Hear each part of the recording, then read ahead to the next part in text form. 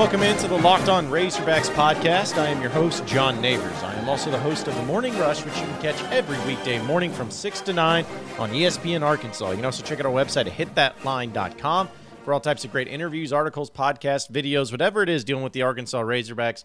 Be sure to check it out at hitthatline.com. Lots of great things to get into today. We had a great interview with Hunter Yurachek, the athletic director of the University of Arkansas, which I'm going to play back for you in its entirety.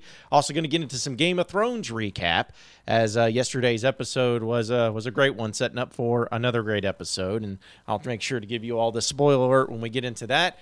But I do have to start with the big news coming out of the weekend of the Arkansas Razorback baseball team taking care of business against the Mississippi State Bulldogs, sweeping them in convincing fashion at Baum-Walker Stadium. I was, needless to say, I was not shocked that Arkansas won the series. I was maybe mildly surprised that they swept the series, but what did surprise me was the way that they did it. They dominated truly from beginning to end. They were able to get the bats going at a high level. They had pitching performances that were greatly appreciated, I'm sure, by Dave Van Horn, from Isaiah Campbell as well as Patrick Wicklander, and even Connor Nolan getting back into the mix on Saturday. So it was one of those series that Arkansas really needed to not only catapult themselves into the rest of the way, but to also give themselves a really good position of possibly making it to the SEC tournament as a one seed. Because as of right now, which we know things can change, but as of right now, the University of Arkansas Razorback baseball team is number one in the SEC West. Now, the top 6 teams in the SEC West, which, as you know, there's only 7, so you can kind of figure it out from there. So the top 6 teams have 2 games that separate them all. Arkansas is 12-6 in SEC play. Texas A&M is second at 11-6-1. Stupid ties. Anyways, that's neither here nor there. But then you have LSU at 11-7, and then Auburn, Ole Miss, and Mississippi State come up at 10-8. So it's a really tough division. And Arkansas, even though they're on top of things right now, doesn't mean they're going to stay there. Doesn't mean it should be expected of them to stay there. But if they do stay there, then hey, everybody wins out. Ends up being a great deal. But I got to say that it is so impressive year in and year out to see what Dave Van Horn's able to do. To see how he just, he loses players and he gains more players. People feel like the pitching's going to take a back seat. Well, he has other pieces that come together and play. It's just, you can't ever count them out. And when it looks like maybe they're going through some serious issues during the season and conference play, taking on opponents that they probably should be beating handedly, but struggling with them for whatever reason, out of nowhere, there they go. I mean, they just take off running, and they end up proving all of us wrong. And it's just really, I would say, comforting and reassuring to see it every single year. It's almost at the point now with Dave Van Horn where if he doesn't make it to postseason play, or if he does not contend for the SEC West, him and his team, it's like a disappointment. It's like, okay, what the crap happened last night? Who screwed up? It's like if they're not a top 25 team, it's like, all right, who do we need to fire?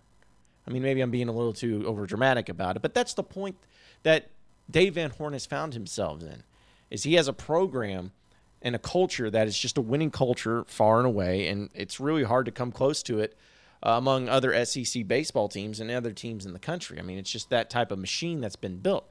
So it's just been really impressive to see Dave Van Horn continue to do it and continue to do it at a very high rate. They have 6 SEC series left. 2 of those being against the 2 opponents the 2 SEC West foes that they are above, with Texas A&M and LSU.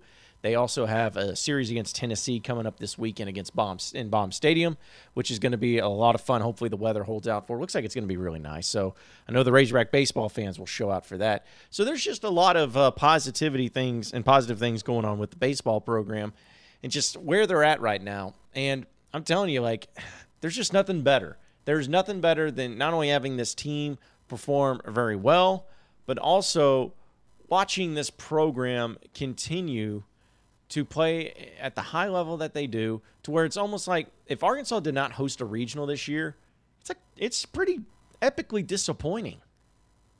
I mean, imagine that. What if I told you right now that Arkansas was not going to host a regional this year?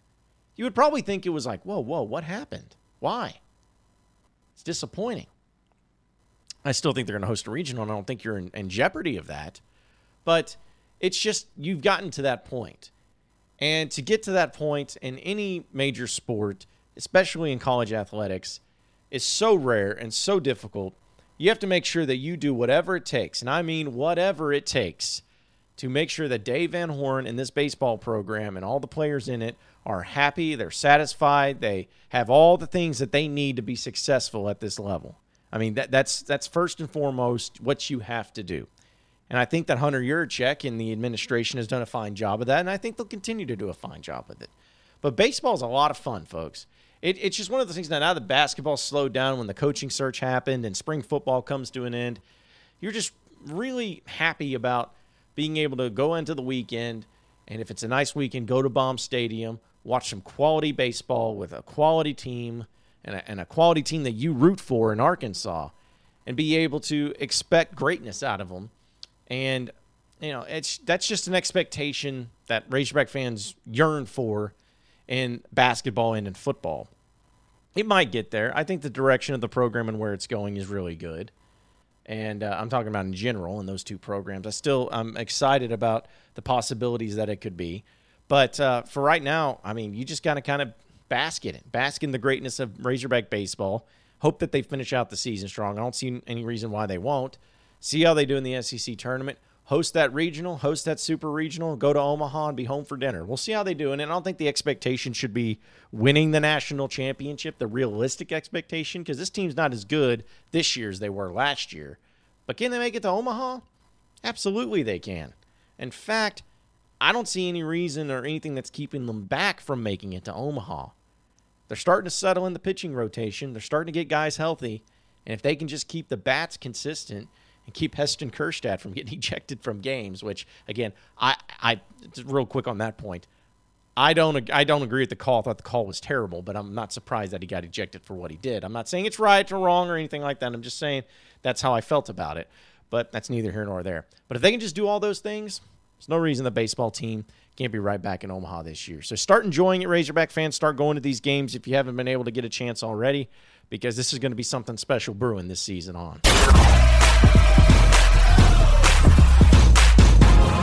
You are Locked On Razorbacks, your daily Arkansas Razorbacks podcast. Hunter Yurachek. Good morning, Hunter. Appreciate you joining us this morning. Good morning. My pleasure. How are you guys doing this morning? Well, we're doing fantastic. And, I want to start off because this is a question I've always wondered. You just went through a pretty rigorous coaching search. Eric Musselman, the man that you hired to take on the Razorback basketball program. And I know you're really excited about a hire. But after an athletic director goes through all that, what's the after effect? Do you go on vacation? Do you have a drink? Do you just go back to work, business as usual? I mean, what do you do after going through a coaching search like that to kind of just decompress everything? Well, it's a tough time of year to decompress with the spring sports going on, baseball, softball, men's, women's tennis, golf. So you just keep plugging ahead and moving forward. I've got a great staff here that was able to handle things when I was in the middle of that coaching search, and I really just get re-engaged with them and our student athletes and get back to doing what I really enjoy doing, and that's leading this athletic program. What are some of the common misconceptions or misperceptions about a coaching search? You're on the inside, flying and interviewing coaches and dealing with what goes on inside the search, and then fans and media have these perceptions about what's going on. What do we really get wrong on the outside that's not going on the inside? Well, I think it's really who is and who is not kind of a candidate or a person that we're truly interested in. I think there's just because of social media now, there's a lot of people that take guesses that are most of the time outside of the media and take guesses on what's going on, try to act like they're in the know. And I think that's probably the common misconception is who actually was a candidate, who actually did we talk to, and how this process unfolded. Well, Hunter, when you decided to go with Eric Musselman, obviously you were very confident and very excited about what he could be able to do with the basketball program. But what was the thing that you loved the most about Eric Musselman when you saw him and you saw how his teams played and you talked to him? You're like, this is our guy. What was the thing that really stood out to you more than anything? Well, it wasn't just one thing, John. Everything, it started with his energy, it started with his passion, and it started with his desire to want to be our head coach. And that was very, very important to me. somebody that truly wanted to be at the University of Arkansas and truly had a vision for what this basketball program could be. He knew about the history. He knew about our current teams. He constantly told me that this was one of the top 2 or 3 jobs in the Southeastern Conference and a top 20 job nationally, and he was going to make sure it was like that year in and year out. And he just had a passion for this place, and it just really stood out from the moment I talked to him on the phone, and he reinforced that when I went out and met with him in person. And I just love his energy, and he's a great compliment to our team of head coaches that we have assembled here now. You're approaching about a year and a half on the job now. This seemed like a very defining moment. It was your first big hire. As the search waned on, some fans were starting to have doubts, but really people were trying to figure out your style, what Hunter Yurachek is all about. This seemed like a very defining moment for me about who you are as an athletic director, and then followed up by the press conference with Coach Musselman. Did it feel like that for you, that this was a kind of an initial defining moment for who you are as an AD at the University of Arkansas? That's hard to say. It was a significant hire because men's basketball is a significant sport here at the University of Arkansas. It's one of our 2 major revenue drivers, and we need that revenue to help feed our other 17 sports. So it's significant in that exchange. I'm going through a search for a gymnastics coach right now, and I don't think that's any, really less significant. I've got 15 student athletes, just like I had 15 student athletes on the men's basketball side that are, sitting on pins and needles wanting to know what direction we're going to head. So I don't know if it was necessarily a defining moment. It was an important moment. I hope that I have more defining moments as we move forward and with this. Now, Hunter, something we've discussed on the show is you have a new basketball coach in Eric Musselman. You still have Chad Morris, who's a relatively new coach to the University of Arkansas. Dave Van Horn's got a lot of great things going. You got Mike Neighbors. You got a lot of other coaches that are doing a lot of great things at the U of A. So what's the next step for the athletic department? What's the focus going to be on? Because it seems like the coaches are all set, at least for the foreseeable future. So for you and your athletic department, what's kind of going to be the next main focus for you? Sure. We do have great coaches, and from football through tennis, we really have a great complement of coaches that complement each other very, very well and feed off of each other. And now it's my role to work with our team to provide our coaches and our student athletes with the tools that they need to be successful year in and year out. And that's, we've got a $20 million baseball clubhouse project that we're in the middle of the design process on.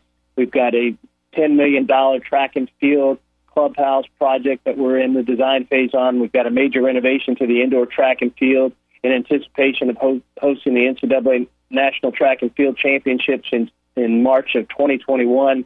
We're going to do a major renovation to Bud Walton Arena here in the next 3 to 5 years because that's an important tool for our men's and women's basketball program. So now that we have really good coaches, solid coaches assembled in a great group of 465 student athletes, it's my role now to provide them with the tools that they need to be successful.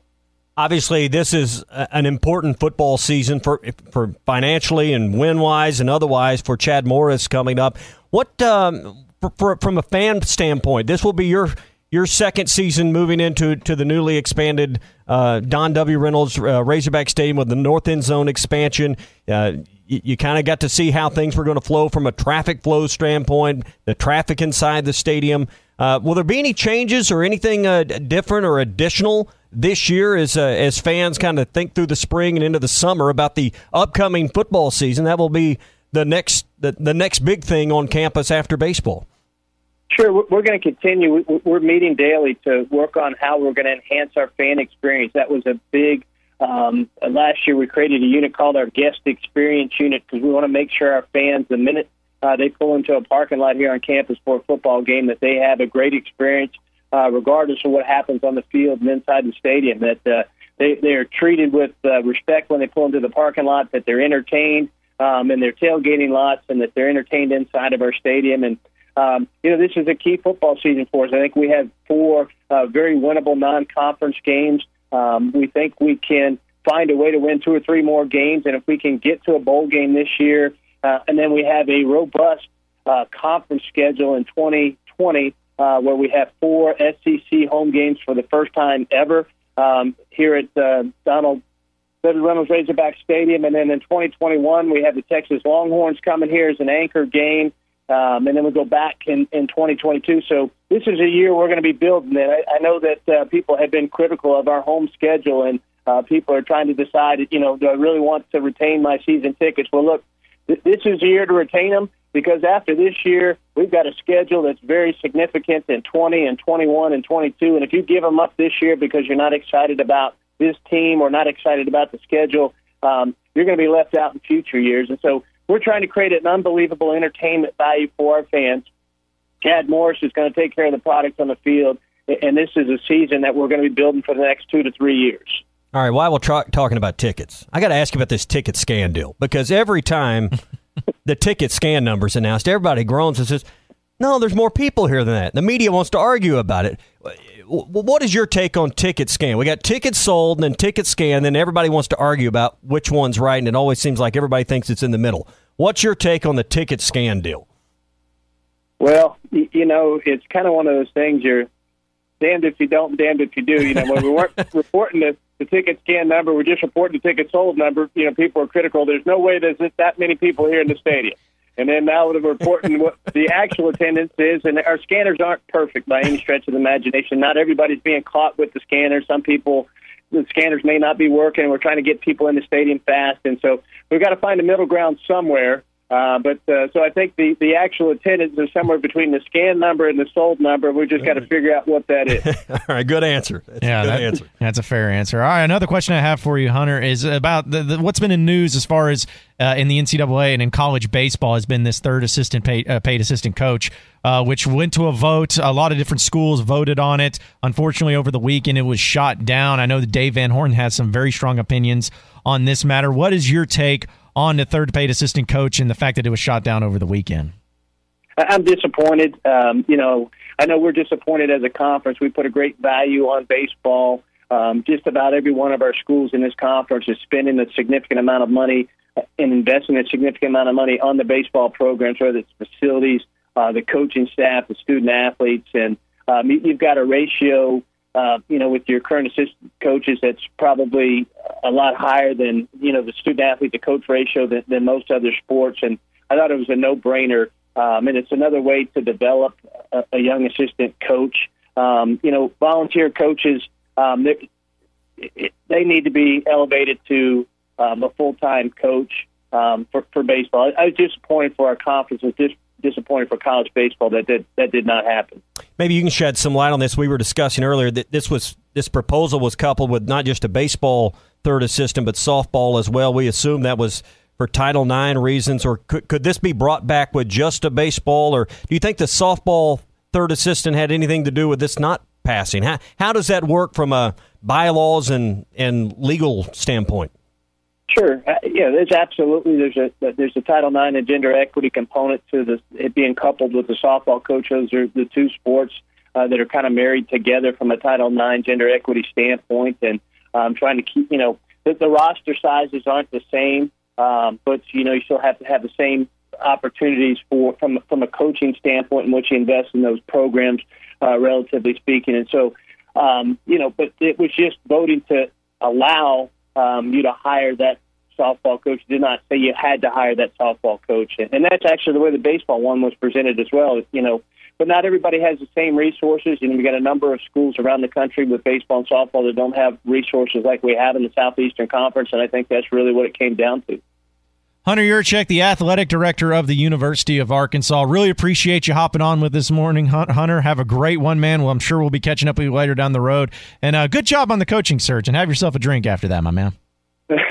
Well, I appreciate you guys having me on, and thank you for your support.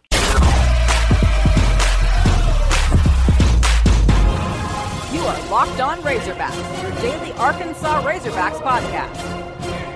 Before we get into the Game of Thrones breakdown and the spoiler alerts that will come along with it, I have to address something that one of you listeners tweeted at me, and you felt like I was not holding myself accountable to something that I predicted. In fact, you, Andrew, said you were no longer a fan of my podcast because I apparently said I lost all hope in the coaching search. And then the next day when Eric Musselman was hired, I was all about it. And I said, according to you, quote, if I am wrong about this, then I will gladly eat crow. Well, here I am eating crow. I haven't gone back and researched the podcast and when I said that, but I'm trusting you. And then I did say that. And given the circumstance at that time when I did record that podcast, it had looked as if the Eric Musselman hire or the possibility of that hire had come and gone, because just from what I had been hearing and what the people had been telling me that they have moved on from Musselman, that wasn't necessarily the case. They didn't move on from him. What they did is that they kind of kept him in limbo until they were able to talk to some other people. So if you want me to own up to it, here I am, Andrew. Yes, I was wrong. I will eat crow about the coaching search that happened on that day when I recorded that podcast. Hunter Yurachek did a fantastic job. The administration did a fantastic job, and I was really happy with the hire that Arkansas made.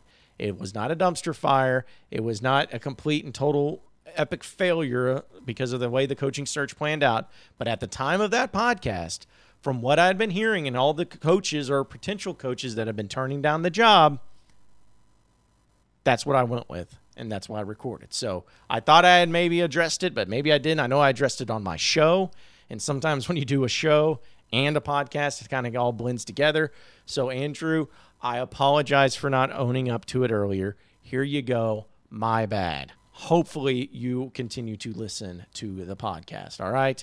Now that that's been addressed, let's get into some Game of Thrones. And again, if you have not watched the latest episode of Game of Thrones, this is your spoiler alert. Go ahead and turn off the podcast now. Go ahead and move on from it. Find something else to do, because I am about to spoil this Game of Thrones episode. So again, if you haven't watched it, or if you haven't watched Game of Thrones and you plan on doing it, turn off the podcast now. All right, now that that's been said. Last night's Game of Thrones was a funny episode, and which is kind of funny because, isn't that funny, that you don't really see that very often in this show. There's humor. There's been parts where even the times where it's like some epic moments, there's been humor, but never really an entire episode of just kind of camaraderie and funny scenes and funny moments between characters. And last night was a perfect example of that. You had a few more reunions here and there. Of course, Jaime and Bran seeing each other once again from that episode to where of course, the first episode, he pushed him out of the window. Seeing that interaction was interesting. Seeing Arya, who I had to Google and make sure she was 18 years old, but she had a very scandalous scene with Gendry. So that was fun. That was interesting. Did not expect that at all. But, hey, whatever. It is what it is. She's 22 years old, apparently. Did not know that. She does not look that way, but she is old enough to be doing scenes like that. So that was definitely a scene that shocked me. But, the humor of it all and seeing all those characters around that fire and just talking and cutting it up, Tormund and Lady Brienne and Podrick and Tyrion and Jaime and Sir Davos, it had just such a fun, this is probably going to be our last night on this earth, so let's go ahead and enjoy ourselves type of moment. And I thought that was really good, and I thought that was really well done by the creators and the writers of the show to really portray that in a positive light. I wanted to see more of that, honestly. But the way that it was set up is just setting up for this next episode, which is going to be absolute insanity. It's going to be the Battle of Winterfell. So now that that's happening, and this next episode is going to be like an hour and 20 minutes long, you can kind of understand where this episode is going to go and what it's going to be like. From what I hear and from what I've researched on it, this next episode, the Battle of Winterfell, is going to be 100. No, it's not going to be 100 minutes. It's going to be like 90. Or no, it's going to be over 100 minutes. It's like going to be 102 minutes or something like that. I don't know. I know it's going to be well over the normal time. And by that estimation, this episode is going to be nothing but a battle. From beginning to end, a battle. And I can't wait to see it. Not only is it going to be a battle, but I have a feeling we're probably going to see some of our favorite characters get killed off the show. I'm just being realistic about it. I got to prepare myself mentally for that. But I like the first two episodes and where they've gone. I know some people have been complaining because there hasn't been much that's happened. Okay, that's fine. But you got to remember, folks, it's all about setup. It's all about how everything sets up. And they have set up the scene. They have set up the battle perfectly from the first 2 episodes. So I can't wait to see what happens. I thought it was a good one overall, but this next episode will be the defining one of the season, where we'll actually get some substance. We'll actually be able to see what happens. What happens? Who dies? Who wins? And what happens to King's Landing? I don't know. I have my own theories behind it. None of them are probably true, but I have to have fun with it either way. Well, appreciate everybody listening into the Locked On Razorbacks podcast today. Be sure to like and subscribe to the podcast on iTunes or on Google Play. You can also get after me on Twitter at RushJohnNeighbors for any questions, comments, concerns that you may have. We will keep it going from there. Same podcast time, same podcast channel. Tomorrow afternoon, have a great day, everybody. We will see you then.